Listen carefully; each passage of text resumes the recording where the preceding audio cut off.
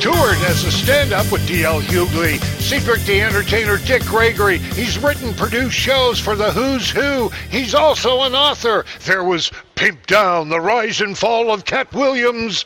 And he's been busier than Chris Christie at a buffet. My God, Daryl Littleton, buddy.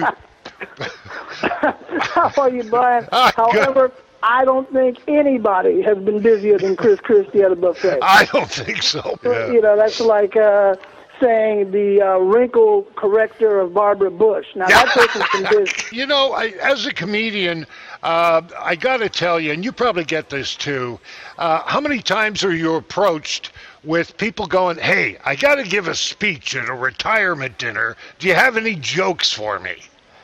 Yeah. Fortunately for those people, though, I do write jokes. Oh. I've written for over 100 comedians, Brian. Yeah, I know. I've written for and mentored over 100 comedians.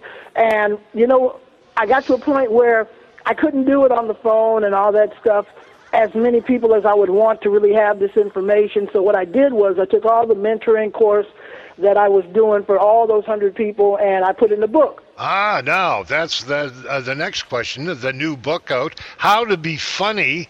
And now, who's this aimed at, Daryl? Well, you would think it's aimed at comedians because it is called How to Be Funny, the Essential Comedy Handbook. Mm-hmm. But I had somebody take a look at it when I was thinking about it in the planning stage. There's a very funny comedian, Sandy Brown, and she said, well, this isn't just for comedians. This is for anybody, really, that needs to be funny in front of the public. So, I mean, it's good for salespeople, lawyers, politicians, MCs, telemarketers, of course, bail bondsmen. I like to have a funny bail bondsman. I like a guy with a sense of humor.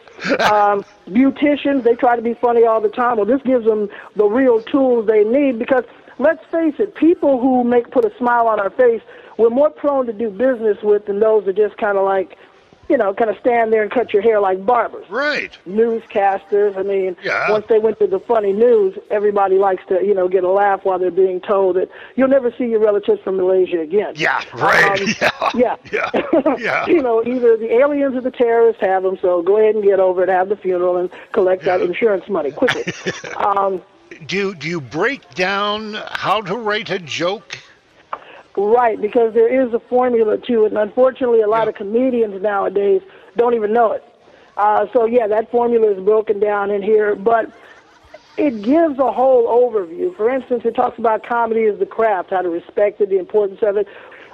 This tells you specifically why people physiologically and physically do laugh.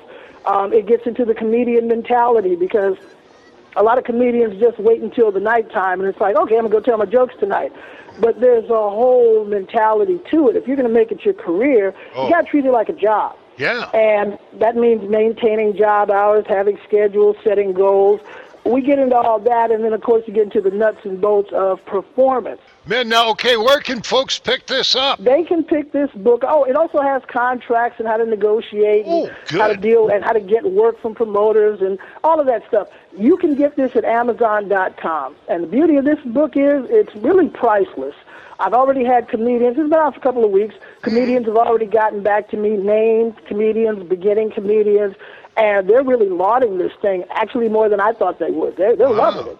They're eating it up because it gives them everything. It saves you like 5 to 7 years of time. Good. Okay.